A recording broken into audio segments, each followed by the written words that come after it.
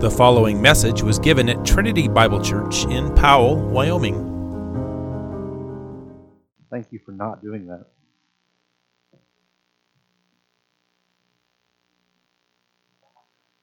Well, please turn with me in your Bibles to the book of Galatians. This is the first message in a series on the fruit of the Spirit from Galatians chapter 5. We will be in Galatians chapter 5. We're going to start in verse 16. Galatians 5:16. But I say, walk by the Spirit, and you will not gratify the desires of the flesh. For the desires of the flesh are against the Spirit, and the desires of the Spirit are against the flesh. For these are opposed to each other, to keep you from doing the things you want to do. But if you are led by the Spirit, you are not under the law. Now the works of the flesh are evident: sexual immorality, impurity, sensuality, idolatry, sorcery, enmity, strife, jealousy, fits of anger, rivalries, dissensions, divisions, envy, drunkenness, orgies, and things like these. I warn you, as I warned you before, that those who do such things will not inherit the kingdom of God. But the fruit of the Spirit is love, joy, peace, patience, kindness, goodness, faithfulness, gentleness, self-control. Against such things there is no law. And those who belong to Christ Jesus have crucified the flesh with its passions and desires. If we live by the Spirit, let us also keep in step with the Spirit. Let us not become conceited, provoking one another, envying one another. This is the word of the Lord. Lord, I pray that you would bless the preaching of it. So as we start this series to help set the stage in our minds for a study on the fruit of the Spirit, today we're going to be looking at 5 things. Now, I don't always alliterate the points of my sermon. When I do, it's usually awful. That being said, the outline just kind of fell into place on this one, so it accidentally is so. Hopefully it isn't too awful. The outline today will be the terms, the temptation, the 2 ages, the tension, and the triumph. First, I want to define some terms and set some parameters for our study through the fruit of the Spirit. What does it mean to walk by the Spirit in verse 16 and to be led by the Spirit in verse 18? Well, as is often helpful, let me start by explaining what it isn't.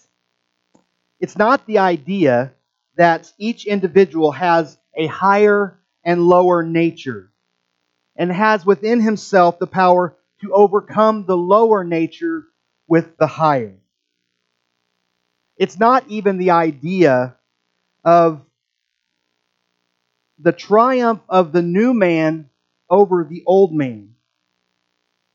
The fact that we can wage war against the old man is evidence of the Spirit's leading, but it's not the leading itself. So what does it mean to be led by the Spirit? Well, being led by the Spirit is referring to progressive sanctification. It is the constant and effective influence of the Holy Spirit in the heart of the believer. By this power and influence of the Spirit, we are being moved and empowered. Empowered to what? Well, empowered to an ever-growing capacity to defeat the power of remaining sin.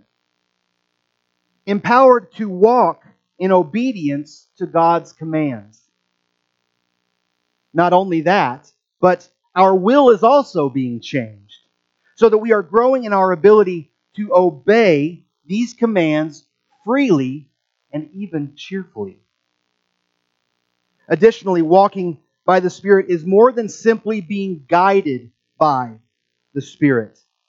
The concept here in 18 is that the enslaving power of the law is broken for all who are led by the Spirit. This indicates that the leadership of the Spirit is much more than merely pointing the right way. The Holy Spirit becomes the primary controlling influence in the life of believers, not merely an external guide. Now, Paul also makes a connection here between the church and the Old Testament. By saying, walk in the Spirit, he is bringing the thoughts of the Galatians back to the Exodus. Doesn't it seem like everything always goes back to the Exodus? It's just amazing. Freedom and slavery is a recurring theme in Galatians. Paul reminds them in Galatians 3:23 that before Christ came, they had been imprisoned and held captive under the law. He also reminds them that they were previously slaves of the elementary principles of this world in Galatians 4:8 and 9. Paul is drawing our minds back to the Hebrews' slavery in Egypt and the freedom that God won for them in the deliverance from captivity. Now, thankfully, the story of the Exodus does not end at the Red Sea.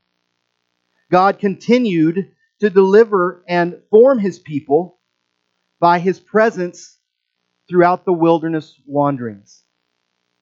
It was the Holy Spirit that led God's people through the wilderness.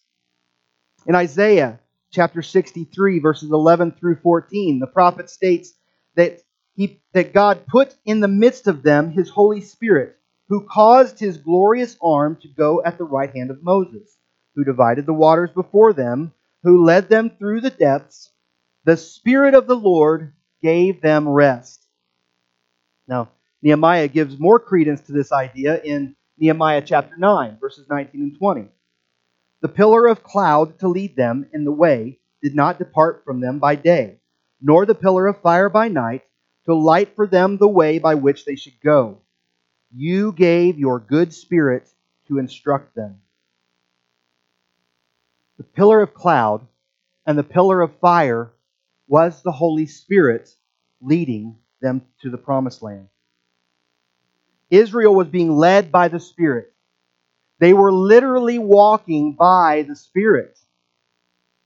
The picture that Paul wants us to see here is that we are likewise walking by the Spirit through the spiritual wilderness of this world and on our way to the promised land.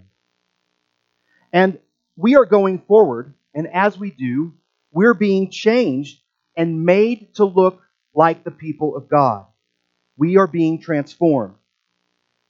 Just like the Israelites in the wilderness, the old generation will pass away, the old man is put to death, and the new generation of Israel was led by the Spirit into the promised land, just as the new man is led to glory by the same Spirit. Now, this reality of the Spirit bringing us to glory does not eliminate the fact, as B.B. Warfield put it, that it is we who tread every step of the way. Our limbs that grow weary with labor, our hearts that faint, our courage that fails, our faith that revives our sinking strength, our hope that instills new courage into our souls as we toil on over the steep ascent. Do not be discouraged if you are weary on the pilgrimage to the promised land. Instead, be encouraged. There are many saints who have gone before us in this path. It is straight and narrow, if not easy. Not only that, but this path is built on the foundation of the rock-steady promises of the Most High. You will make it through this wilderness. With Exodus as a backdrop, we will see more clearly that Paul is telling us in this passage. And as we do, we're going to see a common temptation. In the story of Israel's wanderings, there is an amazing phenomenon that occurs. The people are faced with very hard circumstances, and their response, amazingly, is a desire to return to Egypt. They lose sight of the promises, and they shift their focus onto their circumstances. They would rather be slaves in Egypt than starving in the wilderness. Now, for the Galatians, the temptation was to return to the bondage of the Mosaic covenant. But do you see the parallel? Life can be hard, even as a Christian, maybe especially as a Christian. When we go through an especially difficult season, there is a real temptation to return to our former lives as slaves. For some, this may mean a return to the life of sin that we left behind. Or for others, as was the case in the Galatian churches, it's a return to slavery under the law, the Mosaic covenant. Now, in reality, of course, these two are actually one and the same, as Paul is going to demonstrate in this passage.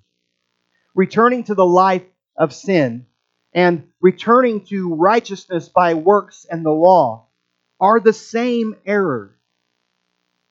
The error of trusting anything besides Christ. Paul is describing here two distinct realms, that of the flesh and that of the spirit. These realms are totally at odds with one another. You can see that in verse 17. For the desire of the flesh are against the spirit, and the desires of the spirit are against the flesh, for these are opposed to each other. This describes two distinct ages. The first is this present evil age, as described in Galatians 1:4. The Lord Jesus Christ gave Himself for our sins to deliver us from the present evil age. This is the realm of the fallen world, mankind under the headship of Adam. When Adam failed as the initial representative of humanity, the world was cursed. Mankind was given over to a sinful nature, ruled by the lust of the flesh and the lust of the eyes and the pride of life. And the descendants of Adam fell into corruption. Our very nature was to long for the things that destroy us. These are the works of the flesh. These are the marks of the unconverted person who remains a slave of this present evil age. The second age in view is what the New Testament refers to in many places as the age to come. Now, chronologically, there is an overlap between these ages. As the church, we are a people who have been delivered from the present evil age, and yet that age continues. We are, like Paul, a people born out of time. When we were born again, we were born into the age to come. The age to come has broken through into this present age. And actually, when we gather here and worship on the Lord's Day, we are given a taste of the age to come. We live in the paradox of the already but not yet. Galatians 5 describes the conflict that arises within us as we live in this overlap. Having been delivered from the present evil age and being made part of the age to come in the future. Paul describes the conflict in terms of the behavior manifested by those who dwell in each age respectively. For those who remain undelivered from this present evil age, the works of the flesh. For those who have been delivered into the age to come, the fruit of the Spirit.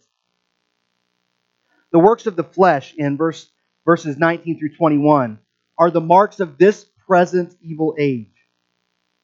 And the list can be broken down into 4 categories: immorality, idolatry, rivalries, and debauchery. Now, I'm going to go through these very quickly.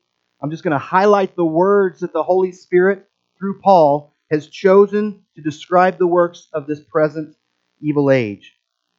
The first category is that of immorality. And there are three words here to consider. Sexual immorality is a term that covers all sexual activity outside of God's design in marriage. Impurity, the next word, is closely related to idolatry, and it covers more than our actions. It includes our words and our thoughts, and even the desires of our heart that are not in line with the Spirit of God. Sensuality is the characteristic of a person who shows no restraint to the impulses of the sinful nature. Well, next is the category of idolatry. Idolatry is more than just worshiping a carved image, though that certainly would be included. It carries with it the idea of participation in any practice associated with such worship. Now, this would include the practice mentioned in other passages of eating meat sacrificed to idols when one's conscience forbids it. It also includes the substitution of anything for the adoration of God, the true God as He has revealed Himself in the Lord Jesus. Therefore, greed would fall into this category, as it is ultimately exchanging oneself for God. It also seems to me that the phenomenon of celebrity in our culture would come close to this as well. You know, there are certain aspects of our culture who would do anything that their celebrity hero told them to do. This is evident in society, but there is a very real danger here for believers as well who are drawn to celebrity preachers. Christians from different groups argue over their chosen champions. And if you say anything that could be seen as negative against someone's chosen celebrity champion, they are offended. And they come to fight with sometimes surprising intensity. Idolatry is a work of the flesh. It's from our old life. It has no place in the life of a believer. Celebrity is a poison to the Christian. But the antidote is found in the ordinary means of grace within the local church. God has given us a church where our pastors know us, and they can instruct us through the applying of God's Word to our lives. The celebrity doesn't know you. While he may say good things, and often they do say good things, he has neither the insight into your life nor oversight of your soul. We are truly blessed here at Trinity to have pastors who take this role seriously, and they work diligently to care for us. The next word in this category is sorcery. This is a translation of the Greek word pharmakia. I thought of a lot of fun things we could do with pharmakia, but suffice it to say, it is in reference to those who, in ancient times, mixed drugs that offered magical solutions. This is where we get our word pharmacy in English. Now, the works of our old life will often try to draw us back to Egypt, back to our old life, to live like the old self that relied on anything other than the Lord. The next category is rivalry. And this is the biggest category in the list, which gives us a little hint. There are 8 fleshly works described here in this section. And the emphasis of this category gives us a clue that this was an issue facing the Galatian churches. In the passage just above ours, in verse 15, we see that the Galatians are in danger of destroying one another because of a lack of love. These were the works that demonstrated that they were giving themselves back to slavery, to sin and the law. The first word is enmity, or in some translations, hostility. This is the first active step to division within the church. It's when I begin to suspect that someone is thinking or behaving in a way that I disapprove of, and my attitude towards them changes. I begin to think with hostility towards them. The next word is strife, or wrangling in some translations. This is a word referencing when people begin to take sides in a dispute.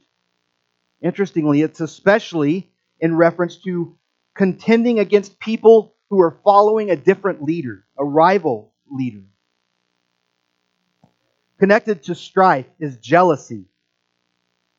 Now, multiple texts in the New Testament align strife and jealousy together. I'm only going to mention one for time's sake. 1 Corinthians 3:3 says, "For you are still of the flesh. For while there is jealousy and strife among you, are you not of the flesh and behaving only in a human way?" Do you see the distinct two ages? Paul reminds the Corinthians that their behavior is from the present evil age, the age of the flesh. They are neglecting the deliverance they have in Christ. They have forgotten that they are born again. Pastor Brian calls this gospel amnesia.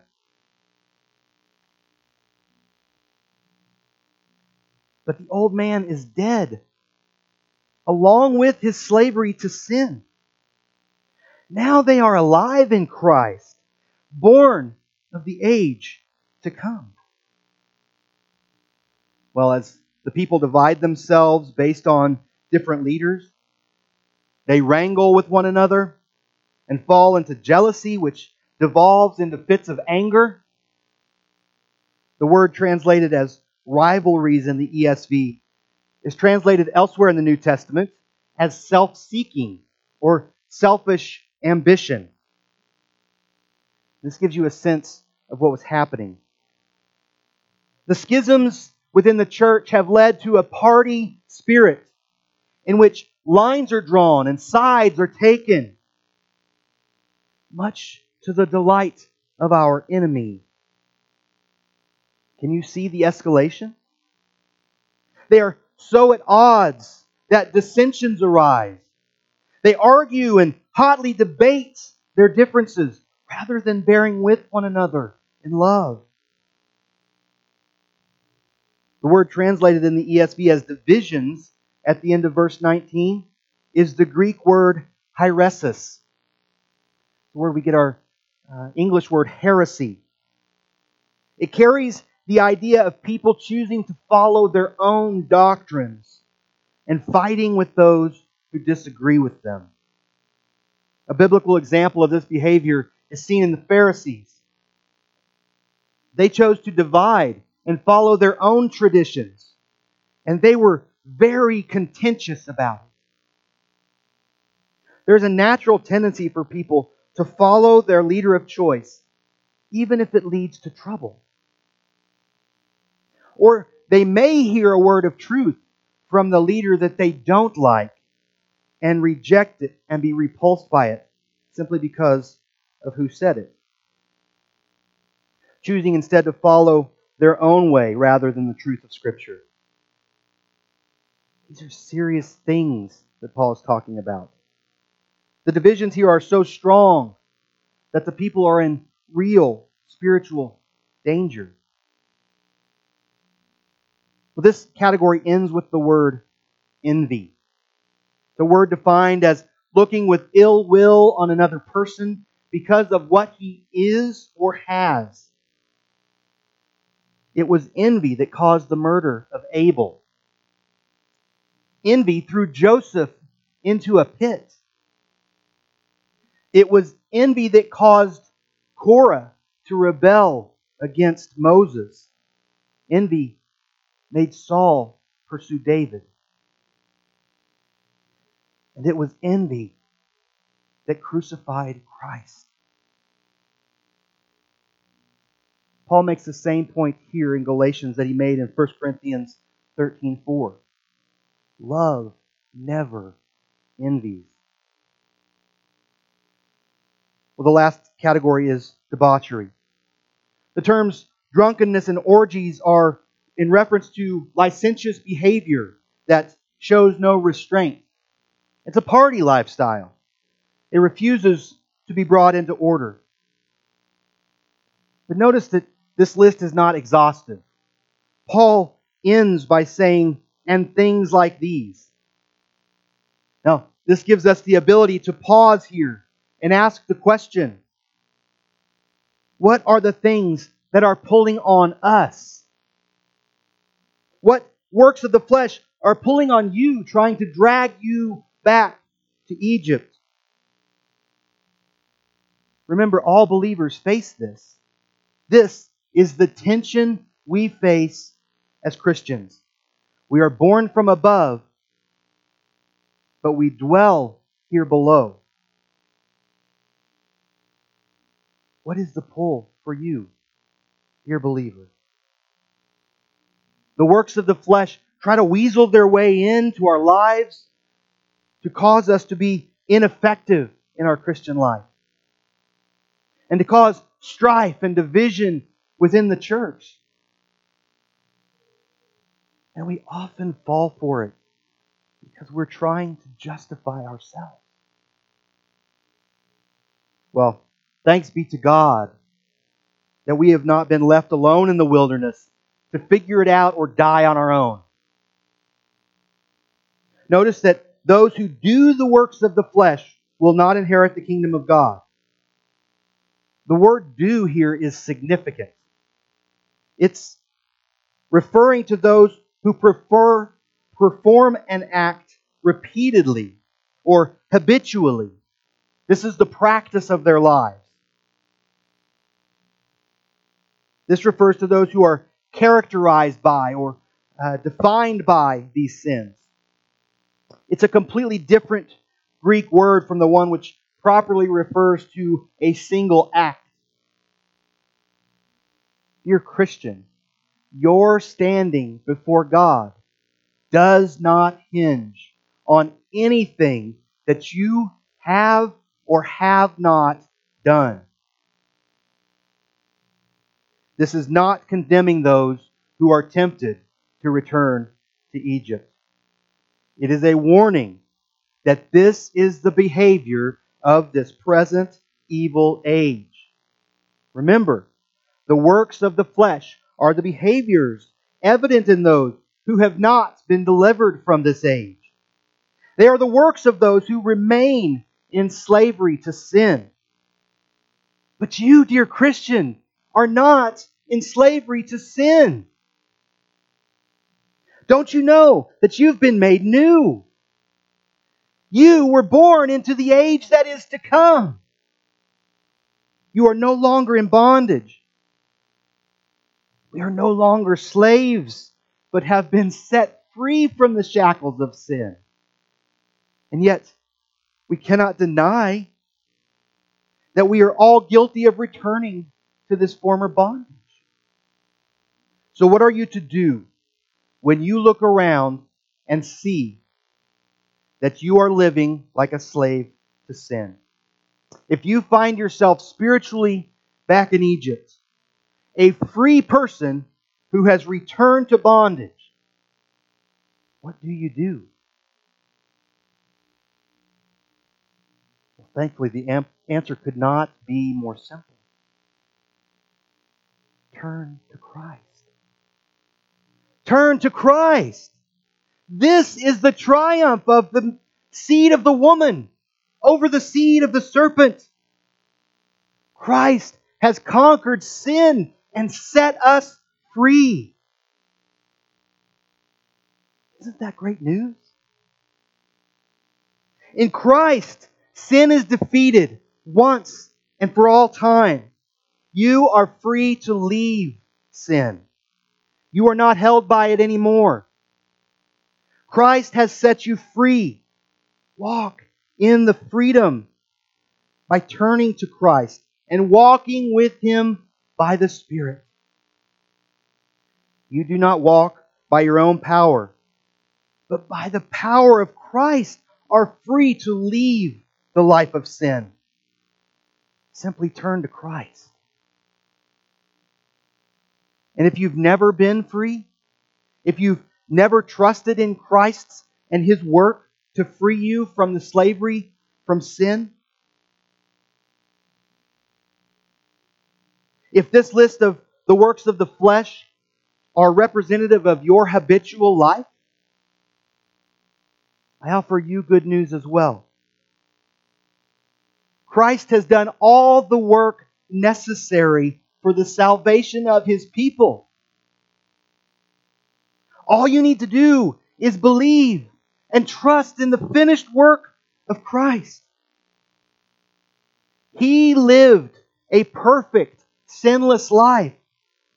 The life that you have failed to live. And He died a perfect, sacrificial death. The punishment you deserve for your sin. He was then raised from the dead as evidence that His work had been accepted by God. And now He offers you the opportunity to receive the benefit of His work. Jesus is offering you, in exchange for the filthy rags of your slavery, He is offering you the glorious white robes of His right standing before God. And with it, freedom from sin and death. Well, let us all trust in Christ to lead us out of the land of slavery and into the promised land. Amen.